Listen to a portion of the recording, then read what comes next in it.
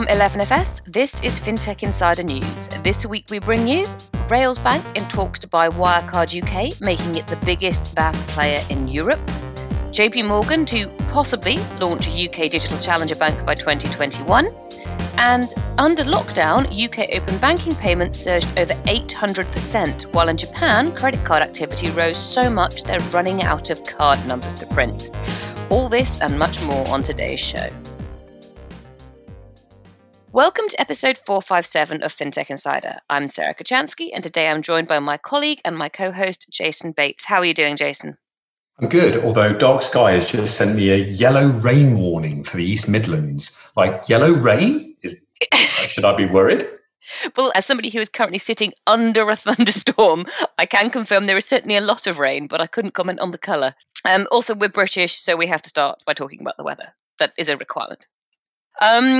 So, as is now normal, we're joined remotely by some awesome guests. Making a welcome return, we have Shefali Roy, COO and CCO at TrueLayer. How are you today, Shefali?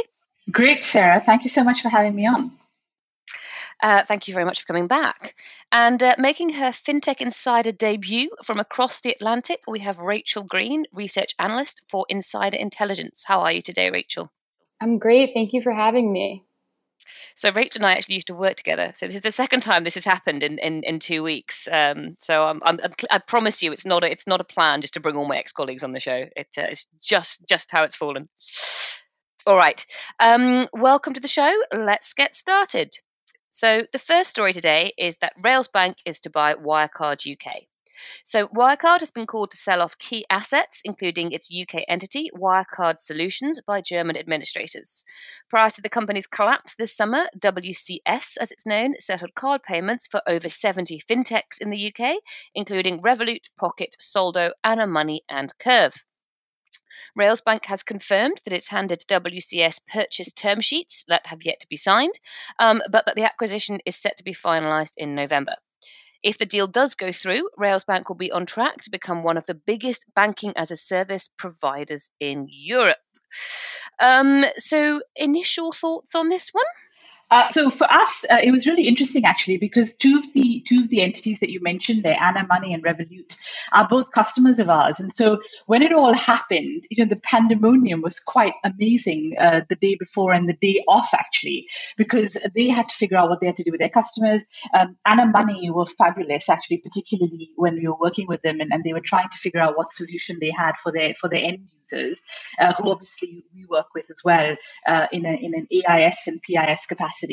But I think more than anything, we've all been reading about this for a while, certainly when the FT investigation started. But the end collapse, it seemed rather rapid. I mean, it seemed almost like over 24 hours. It was an entity that was fine. And then next thing you know, they're absconding from justice and they're, leaving the country and getting onto private planes and all this sort of stuff. So I don't think anybody really expected how swift the collapse was. I read a really interesting piece of information the other day, which said that at some point Wirecard was thinking about taking over Deutsche Bank, which, when you think of where it is today, that's quite a change from where they are and where they were meant to be. So initial thoughts really were, I think the collapse was rather horrific. I think this is the first quote unquote fintech, I would imagine, that we can say is really succumbed to the winds of normal legacy bank change.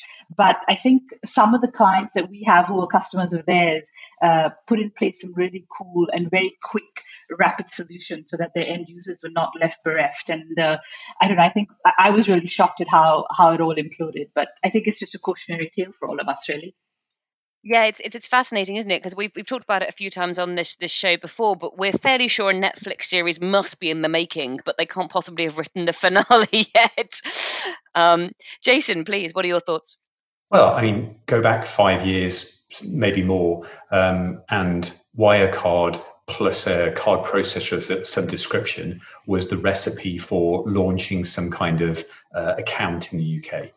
So if you were you were looking to create a challenger bank or to create a neobank or something in that ilk, and you wanted a beachhead in a travel money card or a discretionary money account or something like that, Wirecard were probably at the top of that list.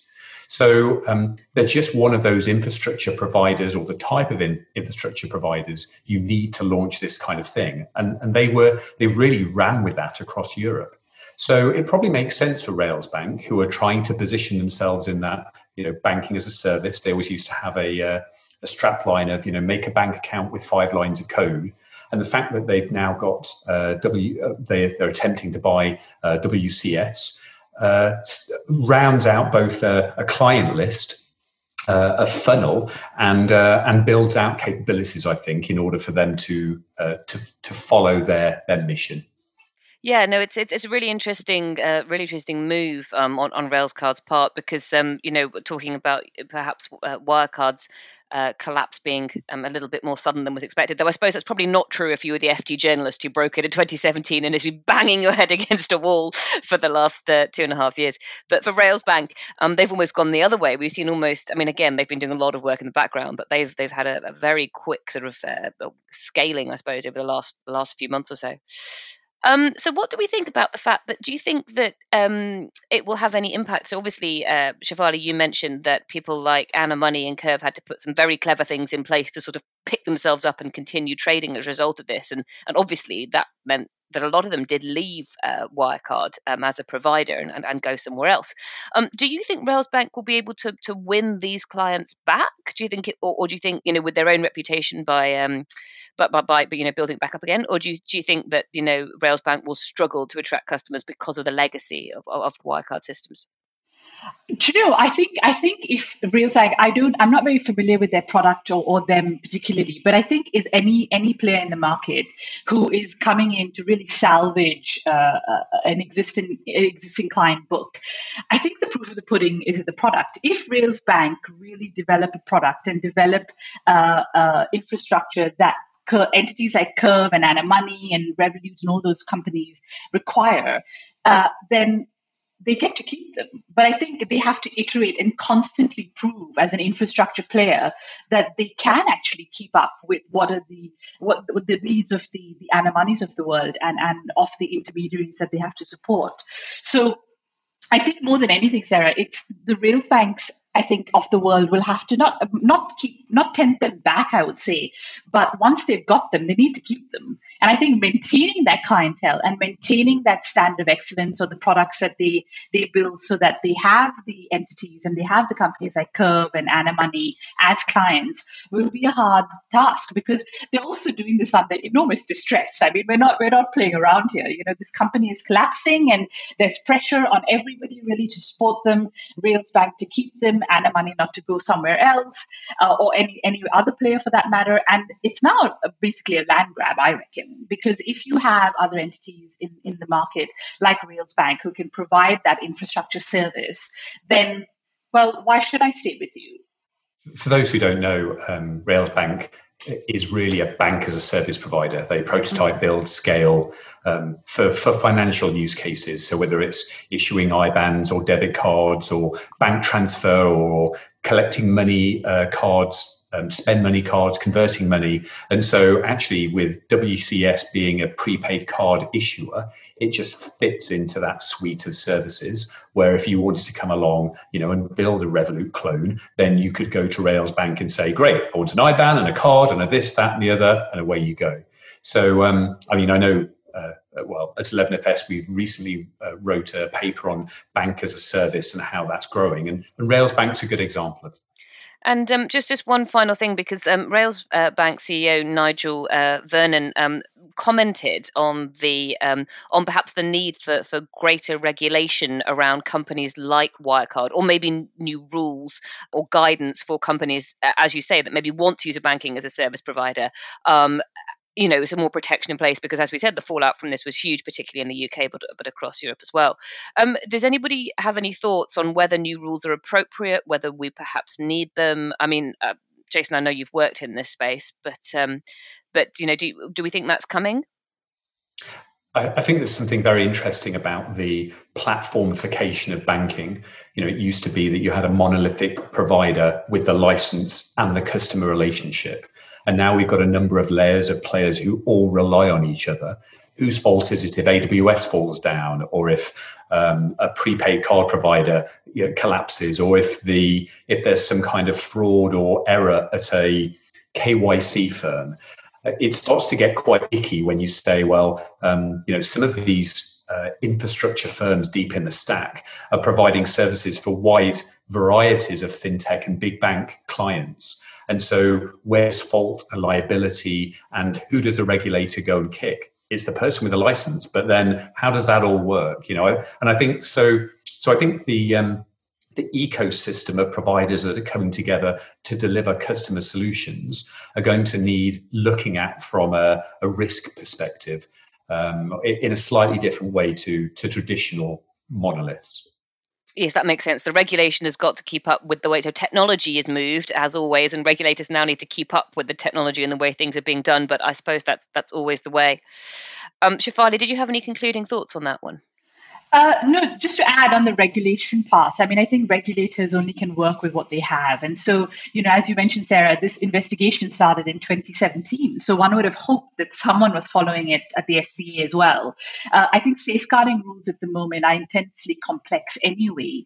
I kind of wonder what else they're going to add to it, if they do have to add to it, because as it is, I mean, we go through that regulation as well, but having extra safeguarding, more rules on e-money, sort of e-money type products, wallets, etc.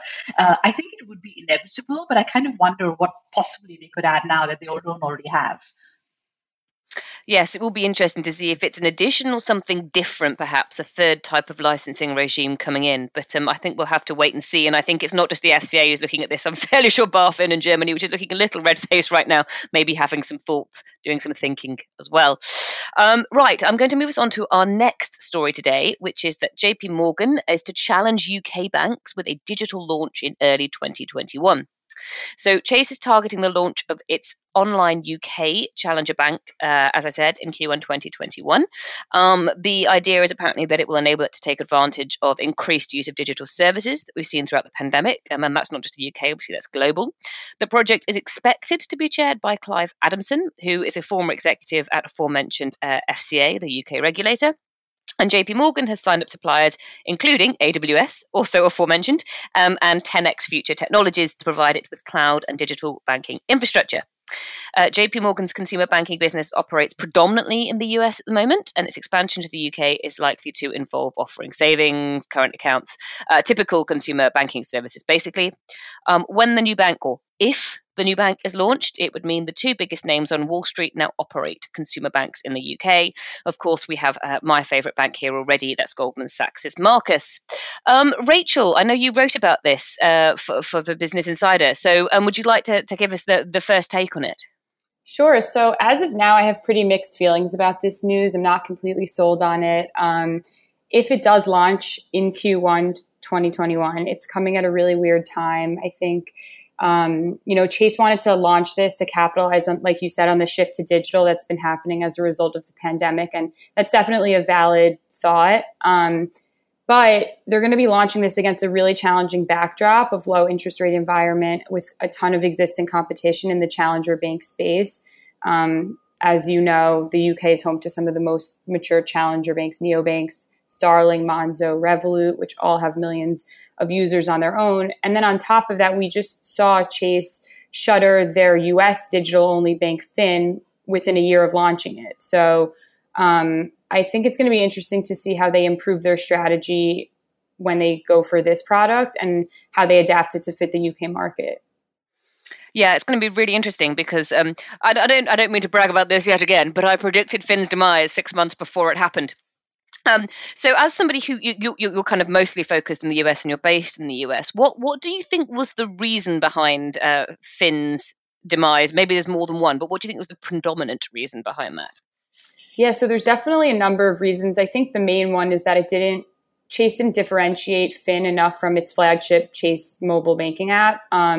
It was meant to be geared towards millennials, but it didn't really do anything that was, so different that people couldn't get within the Chase app itself. And I think ultimately it didn't differentiate itself from neobanks in the US, namely with competitive interest rates. It didn't have a high yield savings account. So I think for those few reasons, just it did not work out. Yeah, no, I totally see your point about differentiation. It's something that we talk about here in the UK as well. We do still have new players coming to market over here, and differentiation is something that a lot of them have kind of struggled with, I guess. Jason, obviously, you probably have many thoughts on the UK digital banking market. What do you think about another challenger and this particular bank launching a challenger brand here? Well, I don't know this in as detailed a way as Rachel does, but it does seem an interesting territory to pick, the UK, given that it does have the most mature digital challenger market. So there are lots of players already here.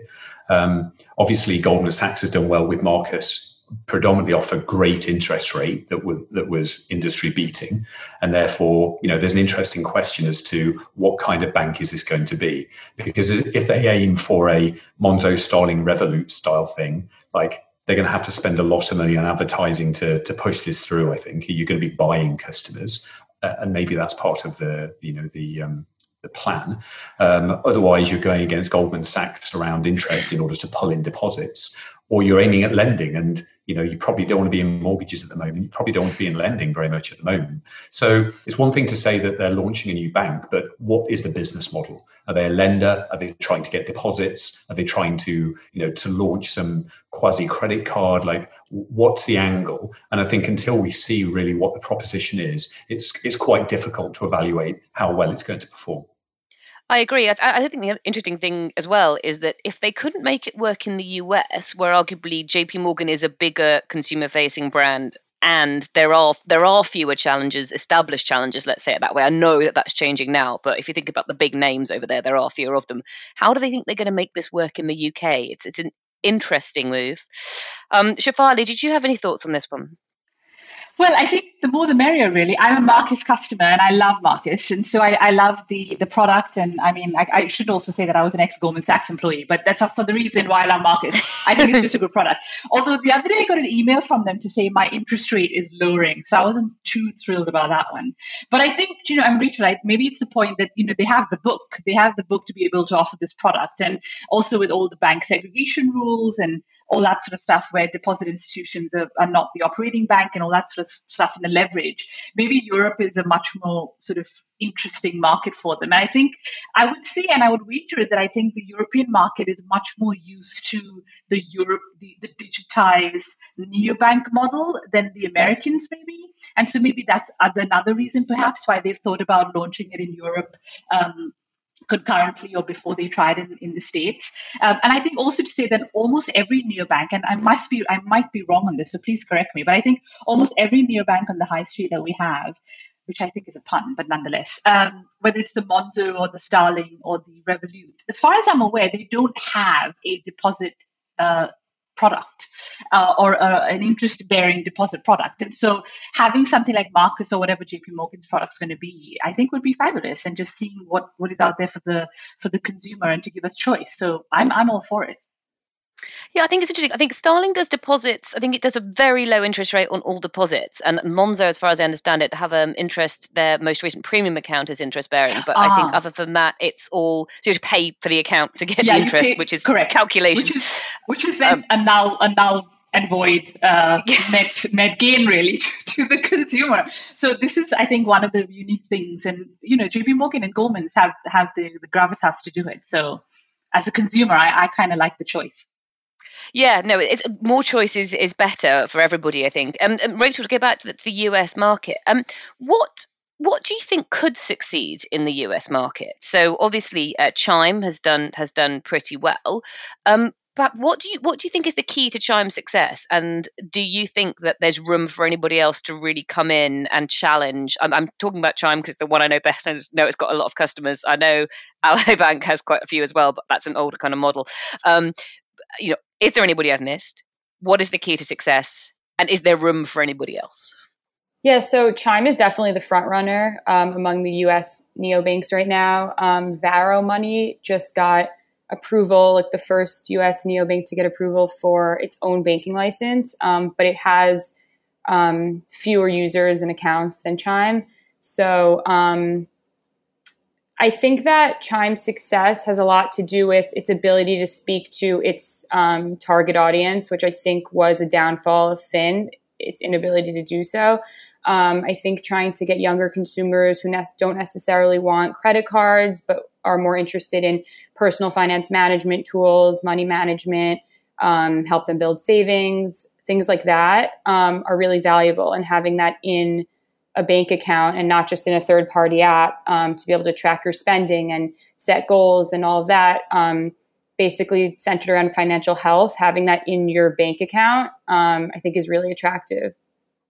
Yeah, no, absolutely. And I think your point about credit cards is a really interesting one because it picks up on what Jason said earlier. The one thing that we do not have here in the UK, and again, correct me if I'm wrong, anybody, is a challenger bank offering a good credit card product or credit product full stop. A number of them are doing lending for small businesses. We have quite a few lending products. But I would think that, sorry, Jason. No, I was going to say that there's a reasonably good reason for that, which is, since for a fair few years, interchange fees, like the money that banks make from credit cards on each transaction, has been limited to, I think it's, you need to correct me here, but it's something like 20 basis points for a debit card, 30 for a credit card. Where in the US, there isn't that limit. And therefore, a lot of the big banks have made crazy amounts of money off of credit cards. And it's an extremely aggressive market where there are lots of rewards. And in the end, the merchants are kind of paying end consumers. And it's a really weird model, which is why the EU have put a cap in there. So I think that credit cards in the US make a lot of sense, where in the UK and in Europe, the capping on interchange makes it less attractive.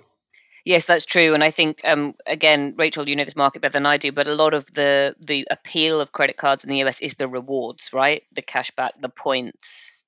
Yeah, exactly. It's so competitive with all different banks coming out with pretty much different versions of the same thing, travel cards, points, rewards. And that's definitely the biggest, I think, draw to credit cards. But I do think that there have been studies about millennials, Gen Z, consumers who are really debt averse and don't want to take on credit cards. And so I think that goes back to the interest in neobanks. Well, it's that thing. I mean, we've spoken about it on this podcast a few times. Credit cards are a bizarre product that actually, in a world of increasing transparency in the digital world, actually lead to more opacity about finances, because you get to that point where you spend on your credit card and then realize 30 or 40 days later that you've overspent, and suddenly you're paying interest on this revolving credit. So it's this, it's a conflicting model where actually it's not in the consumer's best interests, or for a fair proportion of consumers, it's not in their best interests. For those who can handle the credit and have a lot of money, then they get the rewards. For those that can't, they end up in this spiral of debt. So I never think that credit cards are a great consumer product, but that because of the way that they prey on the poor in some ways. Yeah, I would agree with that. And I think that I know Chime, going back to Chime, they recently launched like a credit building card that I believe was a debit card. I could be wrong, but I think the point of it was for people with thinner credit files that want to build up their credit history. They don't have to do it by, racking up their spending on credit cards, and they could just use this debit card. Yeah, no, absolutely. And that's a huge problem. I mean, in this country, I got a credit card at the minute I could, because I was told by my parents that you need a credit card to get a good credit score, and you need a good credit score to be an adult. And obviously, these things have changed over time. But absolutely, I agree with you. Like, finding new ways to build people's credit so that they can have access to other financial products is hugely important. Shefali, do you have a I was going to say quickly, anecdotally, that's why open banking is really good, because you can get credit scores in a different way through open banking. Brilliant. And at that point, I'm going to take us to a quick break, but we'll be back shortly, in fact, to talk a little bit more about open banking. Banking as a service is deconstructing the banking stack. It's enabling brands to embed finance more easily and to tailor financial products to specific customer needs. This is presenting new opportunities for specialized providers and offers banks extra revenue streams. You can download a report that we've written, No BS View of what banking as a service is and what it means for the industry. Head to bit.ly/banking as a service. That's all lowercase. So bit.ly/banking as a service. FinTech Insider listeners, we need you. If you listen to the show, whether this is your first episode or your 450th episode, or you dip in and out, we'd love it if you could take a few minutes to give us your feedback and suggestions to help shape the future of the show. We want to know what you like, what you don't like, where we can improve, because we make this podcast for you, our listeners, and we want to make it even better. To help us out, please take a moment to visit bit.ly/FinTech Insider Survey.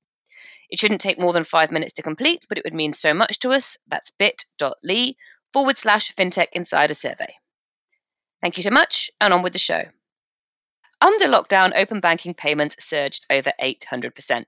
So the number of transactions conducted using payment initiation APIs in the UK saw a more than 800% increase during lockdown, according to financial API provider TrueLayer. Payment initiation, or PI, is a form of online payment enabled under PSD2 here in Europe and allows customers to make payments directly from their bank accounts. Payments from traditional bank accounts accounted for 88% of that growth, with challenger banks accounting for the remaining 12%. TrueLayer puts this trend down to an increasing broader acceptance of PI beyond the more technically progressive neobanks. Shefali, I feel like you might be the person I should come to first on this. Maybe, Sarah, maybe, just coincidentally, I might be the right person. This is really exciting. Thanks so much for letting us talk about this. It's really, really exciting. I think, firstly, we must say that, COVID is just so rubbish. I mean, obviously, that's a technical term of how bad actually the situation is. But I think when we all went into lockdown in March, certainly all of TrueLayer went into lockdown in March and we started working from home. We've worked as hard as we've worked ever, I think. But also, I think what's changed is how we buy things online, how we engage with commerce online, and how we are consuming products and services. And so when we did our analysis in August and we saw this over 800% increase in payments, it's astonishing because I think it just shows such a huge trend towards really, number one, doing things in a different way and consuming and buying products and services in a different way. Secondly, I think the idea of necessity being the mother of invention, right? You can't go out to a store to buy your groceries or to, pay your bills or send something. And so what's the alternative way, which is doing it on the internet? The most interesting thing about that, of course, is hopefully your Wi-Fi works, because that's something nobody else can help with. But you just want to make sure that Wi-Fi at home is really good, and so you can produce and consume these products and services. And so for us, one of the really lovely things has been we launched our payment product last year. We were one of the first to launch our payment product last year, which is a payment initiation product.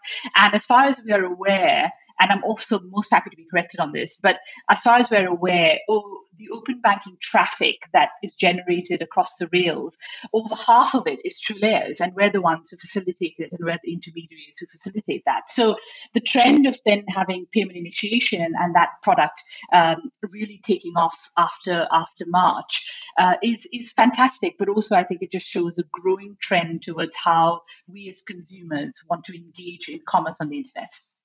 Yes, I mean, there's a twofold thing here, isn't there? There's the fact that more providers are now enabling payment initiation services. So for those who aren't aware, basically, you go to an app, any app. For example, I'm going to say ASOS, but I don't know if ASOS does it, but it's a big name. You have it across the world. Let's go with ASOS. And when you look at the options for how you pay, you have card, you have credit card, you have debit card, you have buy now, pay later, or you have a service powered by open banking. And they have different brands. But basically what that means is that you click on that option. It takes you to your online banking provider. If you're on a phone, you just log in with your fingerprint. If you're online, you log in as you would normally. You confirm that you want the payment to happen that way. It should be, and Shefali will back me up here, a really smooth journey. Obviously, it is possible to mess it up, but it should be a really smooth journey. And the idea of it, or the benefit of it is, and they've had this method of payment quite a long time in Europe, is it cuts out the card provider. And that can be beneficial for the merchants who are paying, lower fees. They're not paying fees to those merchants anymore, and to the consumers, perhaps because you're taking out that extra step. So, as I said, the journey should be smoother, but also there's less chance of maybe card numbers disappearing into a black hole or fraudulent transactions off the back of it. So that's the idea of it. And so we've got more people doing that, offering it. We've also got more consumers choosing to use it, which is great, because one of the big problems that people were concerned about with this was whether consumers would trust this method of payment. Now, Rachel, I'm going to come to you, and I know this isn't a common method of payment in the US. Do you think that people in the US would go for this, or do you think they're too wedded to their credit cards? So if like JP Morgan started offering it, or Goldman started offering it, do you think people would go for it? So meaning that when you're checking out online, I could directly click on something that's affiliated with Chase, and that is how I'm paying?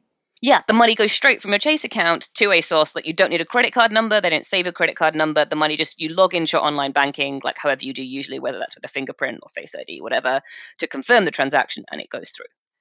Yeah, I think in the US, people are, I used to cover payments before banking, and I think that from what I remember, just the trends in the US are that people are more stubborn when it comes to adopting new payment methods, perhaps than in the UK. That might be a really general statement.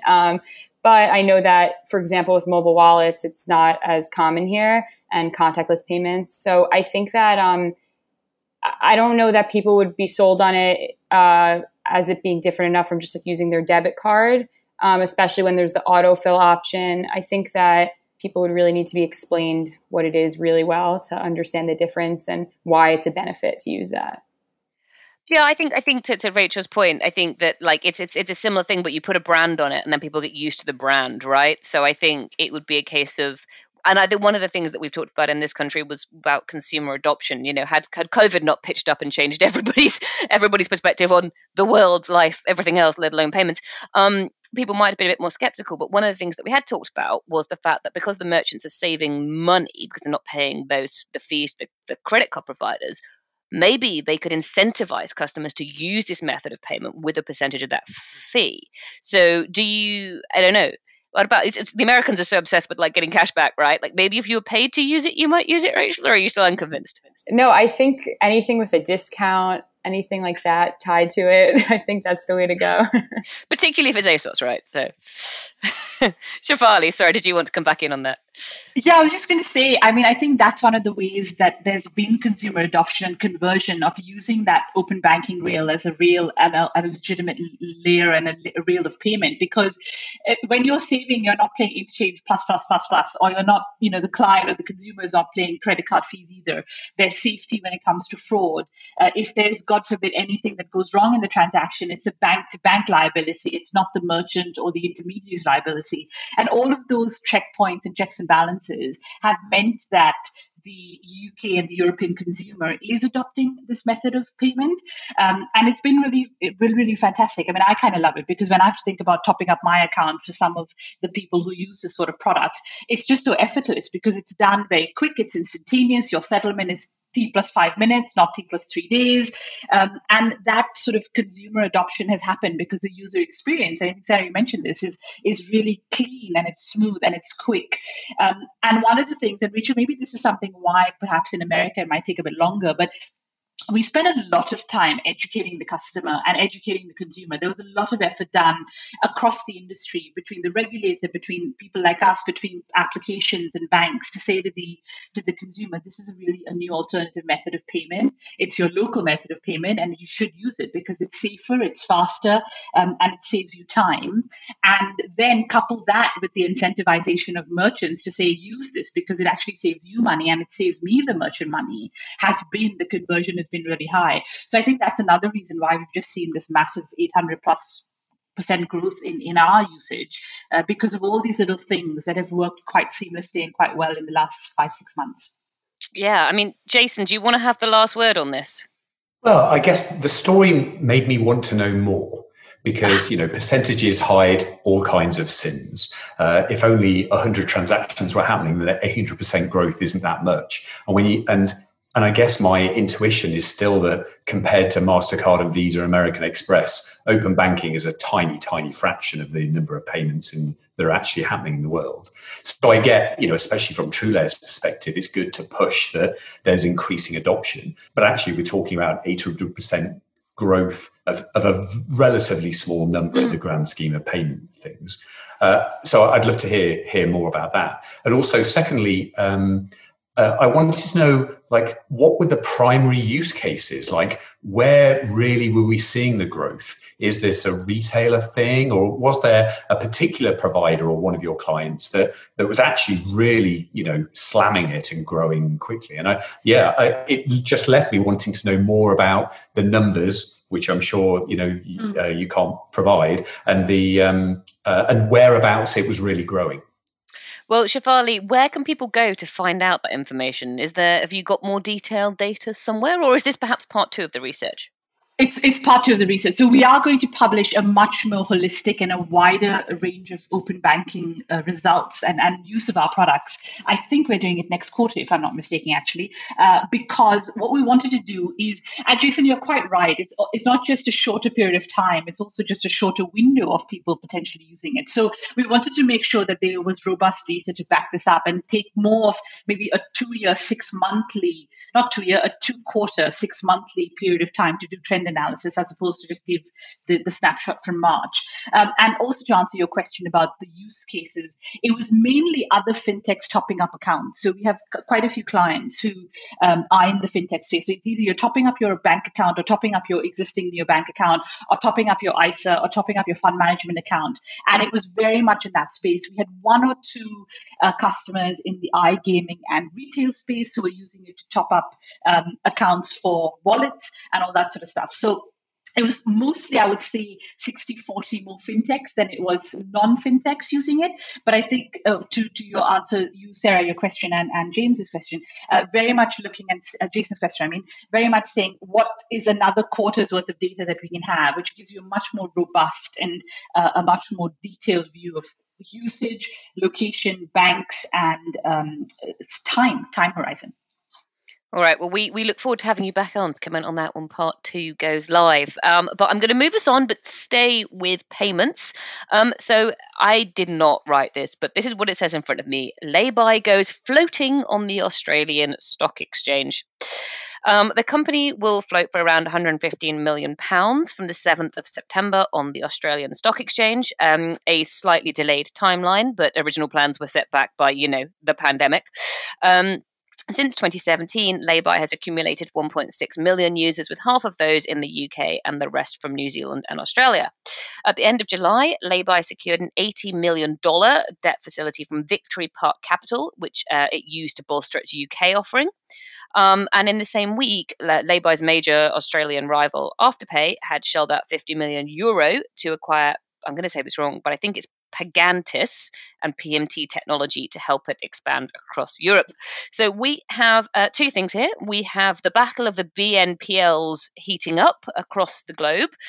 Really interesting to me is that 2 of the biggest players in this space are from down under. The Aussies and the Kiwis don't have that many big fintechs. When they do, by God, they go big. Xero is another one you might want to look at from New Zealand.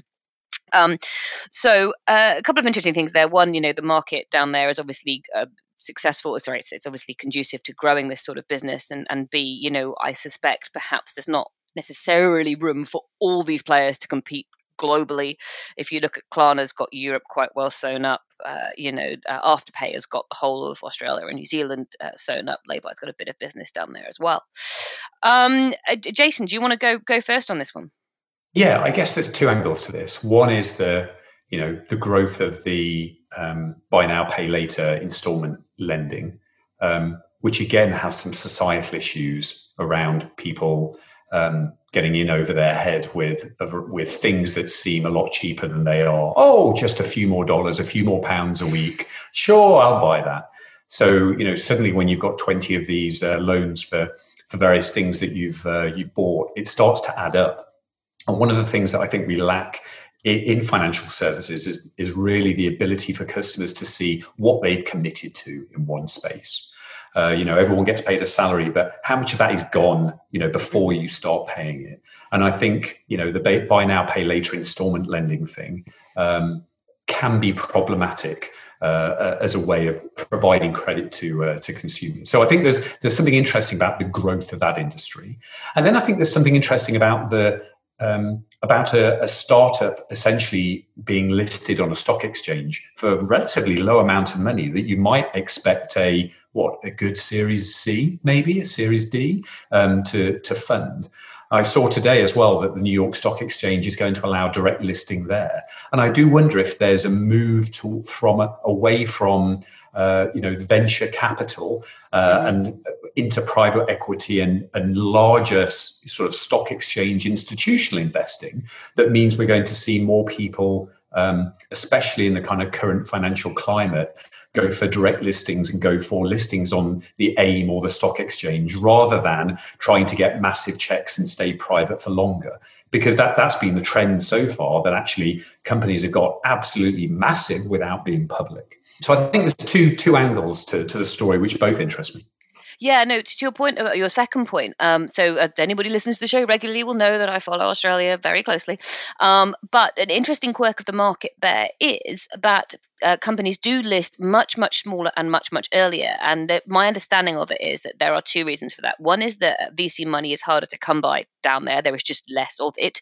And second of all, the way the stock market works in Australia, and I understand similarly in Canada, is that because both of those nations built a lot of their early money on shipping and or mining, you need a lot of money up front to start a mining company. So there is a tradition of companies going to the stock exchange and listing very, very early, rather than what we might have had in Europe and perhaps the US, is where you raise a lot of money first, build a business, and then you list. So the Australian Stock Exchange and the history of the market is just fascinating, but probably a bit too much detail for today. Rachel, you were nodding along there. So what do you, I think particularly in relation to the buy now, pay later trend, I mean, obviously you've covered payments. What are your thoughts on this trend? How well has it taken off in the US? Who are the big players there? Do you use it? Yeah, so actually my last report that I wrote before transitioning to banking coverage was about this space, and it was just stacking up the different players. So I don't know, I haven't really been tracking it for the last year, but I will say just from shopping online and seeing what's going on here, it's definitely exploding in the US. I've used it, and I would say like the big players that I see on different retail websites commonly are Afterpay and Klarna.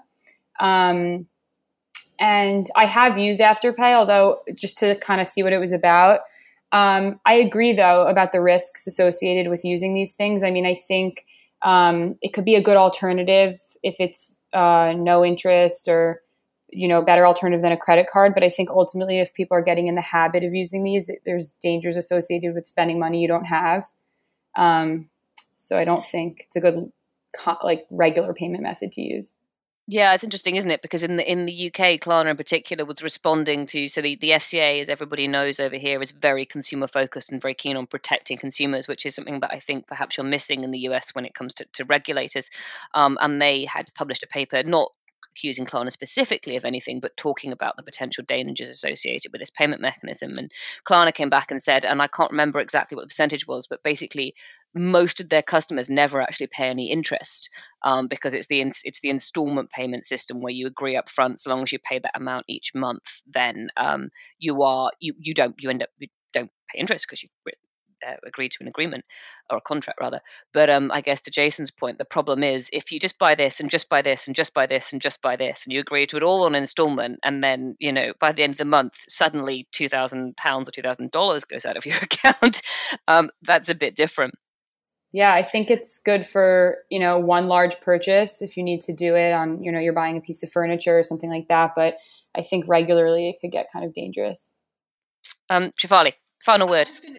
Thanks, Sarah. I was just going to say, I've never used one of these facilities at all. I love the Klarna ads and everything, but I've never used it because I always kind of wonder, to precisely the point you made earlier, is sometimes you can just go, click happy when you're buying products and services, because they typically are on, e-commerce websites where they offer this functionality.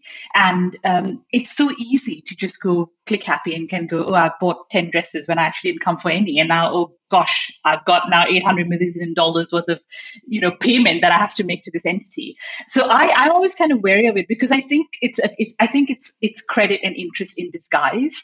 And I kind of also wonder about the consumer angle and the consumer rights angle of how we educate people about this, because it's so lovely to say, okay, you could buy this lovely, dress right now and pay for it later. And then when does that happen? And then I'm going to get a bill in the mail which says pay this money, and oops, I forgot about it. And so I always kind of worry, and I would classify myself as somewhat of a savvy financial person, but I always worry about these things like this because I always think there's some sort of hook at the end where, as a consumer, I either miss something and I'm going to caught unaware, and that's just going to then ripple into how much I pay or I owe at the end of the month or the quarter or whatever.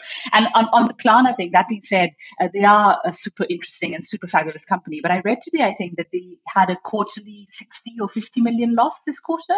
So you kind of also look at the validity of this business model as well and say, well, how does one go and drive to profit and revenue when you have this sort of model?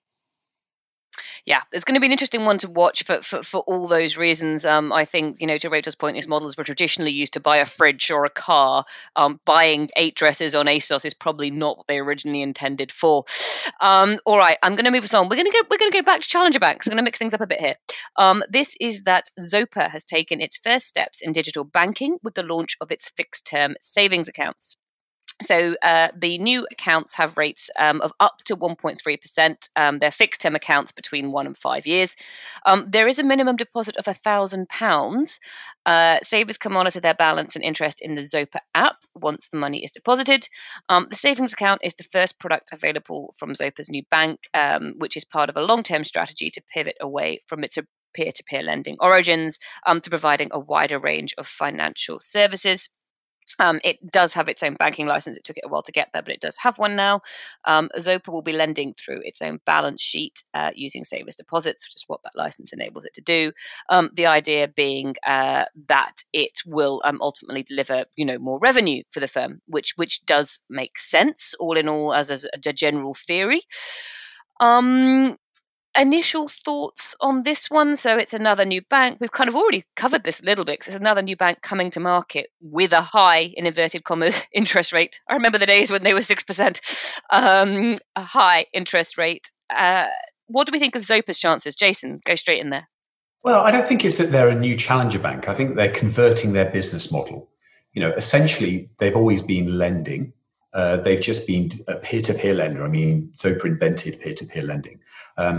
And peer-to-peer lending worked when the spread between interest rates of what you could get in your deposits and the interest rates that people were being charged was so big that actually you could directly connect depositors and lenders, and you did really well.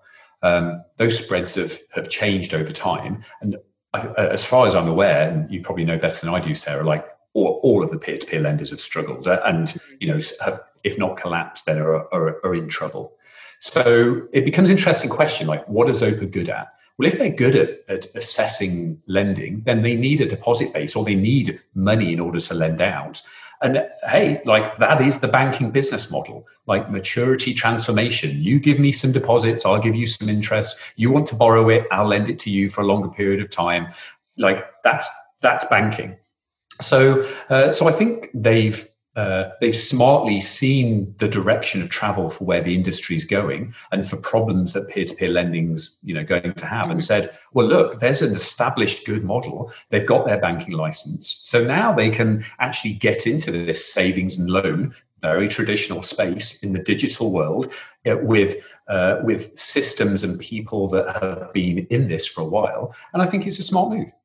Yeah, no, I completely agree. When they first announced they were going for the license, that was my first thought was, well, if you're going to be lending money, you might as well lend your own money and cut out the middle person, as it were. And particularly at the moment, it's interesting, I imagine, haven't seen any data yet, but I do imagine that consumer loan defaults are likely to increase, given that we have a recession here in the UK. I think there's one in the US, but I don't know if it's been announced yet, Rachel. I've not been keeping a close eye on the US economic situation. But anyway, consumers all around the world not doing great, likely to see increase in default. So for Zopa to diversify its model, it does make a lot of sense. Shefali, you wanted to comment on that? Yes, thank you. Very quickly. So Zopa is actually one of our customers, and they use our data and payments products to look at loans and to look at evaluating loan applicants. And so the savings and loan model is so traditional. But as I cheekily said at the beginning of this podcast, using the open banking infrastructure and looking at data to kind of assess credit worthiness of an individual, that's one of the use cases that Zopa uses our product for, actually. But I think it's a really smart move, because why lend what you don't have? And And so now to try and pivot and have a really good, healthy balance sheet, but also think about an innovative financial model for your business is a really good one. And banking perhaps is not the traditional first step that they're going to go into. But if they've been a lender, then just to add to that and say, well, now that we're taking deposits and let's start doing that and do it off our books, seems like a really smart move. And I mean, it's a huge congratulations to them as well. They've taken such a long time to get here. It's not without its trials and angst. So I think good on them. And let's see what they could. Also, having them in the market as another alternative option is a really nice thing. Yes, I think Jason once said, getting the banking license is the easy bit. It's keeping it that's the hard Absolutely. bit. So, every license, Sarah, every license. Getting it is easy. Maintaining it is really, really hard. Right, I'm going to move us along as we're getting to the end of the show. We're now going to round up some of the other stories from the week that we didn't have time to cover. There is so much happening this week. As always, we can't cover it all, but these stories deserve a shout out. Jason, do you want to go first? Sure. Well, I guess building on the earlier conversations about using open banking data to look at credit scoring, India's ICICI Bank is using satellite imaging to assess the creditworthiness of farmers applying for loans, and the data that they use to measure various parameters related to the land, irrigation, and crop patterns, in combination with demographic and financial markers to make lending decisions. The bank has partnered with agri-fintech companies specializing in harnessing space technology and weather information for commercial usage. Additionally, ICICI, getting the hang of it now, has worked on further scoring models to create indices at a district level, village level, as well as for individual land to provide an estimate of the past and future agricultural income. Super interesting. Yeah, I think it's absolutely fascinating as well. It's a really interesting one to keep an eye on, especially that model. Again, calling back or harking back to some stories you've already mentioned in the show. This one is about the PRA challenging business models of new banks in a consultation paper. So the Prudential Regulation Authority, which is another UK regulator, set out its proposed approach to the supervision of both new and growing non-systematic UK banks. The paper noted that out of the 22 UK banks authorised since 2013, a number of new entrants underestimated what is required in order to become a successful established bank.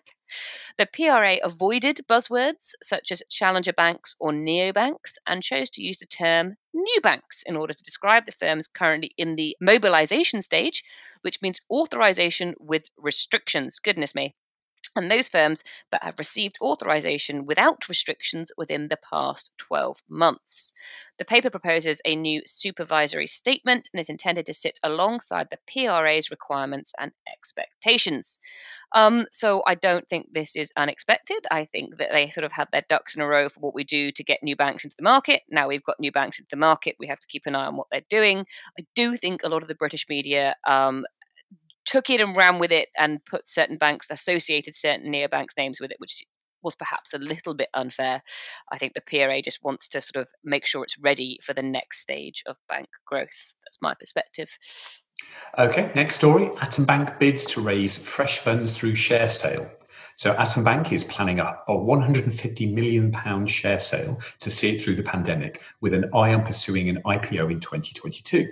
Since its launch in 2016, Atom has taken £1.8 billion in customer deposits and lent £2.4 billion. The magic of banking, eh? The company is facing downward pressure on margins as competition heats up in the mortgage business. So the COVID-19 outbreak is also highlighting the fragility of the new breed of digital-only lenders as potential investors downgrade expectations and valuations in a challenging business environment. Cool. So our and finally story is that Japan is running out of credit card numbers. So apparently the problem here is that there's been a huge uptake in online shopping amid the pandemic, and the country's credit card companies are struggling to come up with original 16-digit numbers as consumers increasingly shop online. The rise in credit card use has also been linked to a government campaign to encourage cashless payments. The Prime Minister Shinzo Abe, I think I probably got that wrong, but apologies, wants to double the ratio of cashless payments to 40% by 2025 and eventually to 80%. Credit card companies have warned that the boost in card issuances will result in a shortage of combinations from the 7th digit onwards. So, just to explain this, On a credit card, the first 6 digits denote the country, brand, and other information, and the remaining 10, including the account number and type of account, are decided by the credit card issuer. So apparently, the most obvious solution to this, I don't know who it's obvious to, but not to me, is to add an extra digit to credit card numbers. But the reform, which would involve advanced trials to prevent forgery, could leave the industry with a bill running into billions of yen that it is reluctant to pass on to consumers. Well, it's sort of amusing because I don't think I've ever heard of anything like this before, but I don't know, has anybody else come across this before? Yeah, I mean, actually, one of the big problems is in IP addresses, bizarrely, because actually, when you think about the way that computers and servers around the world are addressed, which is with a group of digits, we're getting more things connected online than there are digits. So a fair few years ago, we went from this IP version 4 and the internet sort of the people who specify how addressing works brought out IP version 6, which adds more digits. What interests me here is that I don't think it is the obvious thing to add another digit, because that's crazy difficult. You think of all of the machines and all of the infrastructure and all of the things that actually pass these numbers around. If you've got 60, how many digits? 10 digits to play with. That's 10 billion different cards out there. So really, what we really need is reuse. You actually need to track all of the numbers that you've given out, and then just give out the same number again, but with a different CVV code, because this credit card was last used 7 years ago, and so we need to do the next thing. And with virtual cards coming through, there's definitely some intermediate sort of step of being able to do that kind of thing. But the fact that you've, in the entire life cycle, issued, you're at some point you'll have issued 10 billion cards or numbers, doesn't mean that there are that number that are in circulation today. So I don't know. I think adding a 17th digit seems like a little on the extreme side. That's what rather confused me. I thought if Japan's running out of card numbers, what on earth is the US doing? I don't. Makes me think of Apple Card. The card itself doesn't have a number on it because it's meant to be used. They want you to use it in Apple Pay, where there's obviously they generate a virtual card number. But yeah, I don't know if there's something to that, but there's no card number on the actual Apple Card. It's just the chip, and that's it. Yeah, it is a strange one. I don't know, Shefali, do you have any thoughts on this? I mean, I think you probably agree it's a bit of a strange one, but other than that, it's very complex. My brain cannot compute all of these numbers and why it has. Although I think the whole idea, the credit card thing, is just so bizarre. And I think when you think about Visa, MasterCard, and Amex. When I used to work at Stripe, there used to be this really cool thing where if you typed in the first 4 numbers of the credit card, it automatically popped up in a Stripe console, whether it was a Visa or Amex or MasterCard issued card. And it was a very cute, quirky thing. And I always loved remembering helping the engineers, but seeing the engineers build that feature out. But I don't know, I think credit cards, I try and not use mine as much as I can because I'm always so afraid of debt. Yeah, there is that. I think there are certain of us who were raised by parents who were like, you must avoid debt at any and all circumstances, and we've got a lifelong fear of it. Yeah, well, that's an interesting one. I'm kind of with you, Jason, on the extra digit. It doesn't sound like it's a good idea, and that's because I am old enough to remember when in the UK they added an extra digit to landline phone numbers and the chaos that caused. So if you can't handle phone numbers, how you can possibly handle credit cards? Okay, on that note, that wraps up the show. Thank you so much to all of our guests. Where can people find out more about you, Shefali? For me, it's on Twitter at Shefali Roy, and for TrueLayer, it's our website, and we're also at TrueLayer on Twitter. Perfect. Rachel, how about you? On Twitter, I'm RHGreen1109. You could look me up on LinkedIn, just Rachel Green. It's kind of a common name. And you could search my name on businessinsider.com. Perfect. And Jason? Well, if you're building new banks and propositions around the world, that's what 11FS does. So you can find me at 11fs.com or on Twitter at Jason Bates. Perfect. And as for me, you can find me on Twitter at Sarah Kocianski. And thank you so much for listening. If you like what you've heard, do subscribe to the podcast and don't forget to leave us a review. It helps to make it better and it helps others to find the show. Speaking of making it better, we'd love for you to give us your thoughts via our super quick survey. Just visit bit.ly/FinTech Insider Survey. As always, if you want to join the conversation, find us on social media. Just search for 11FS, FinTech Insider, or email podcast@11fs.com. Thank you so much for listening. Goodbye.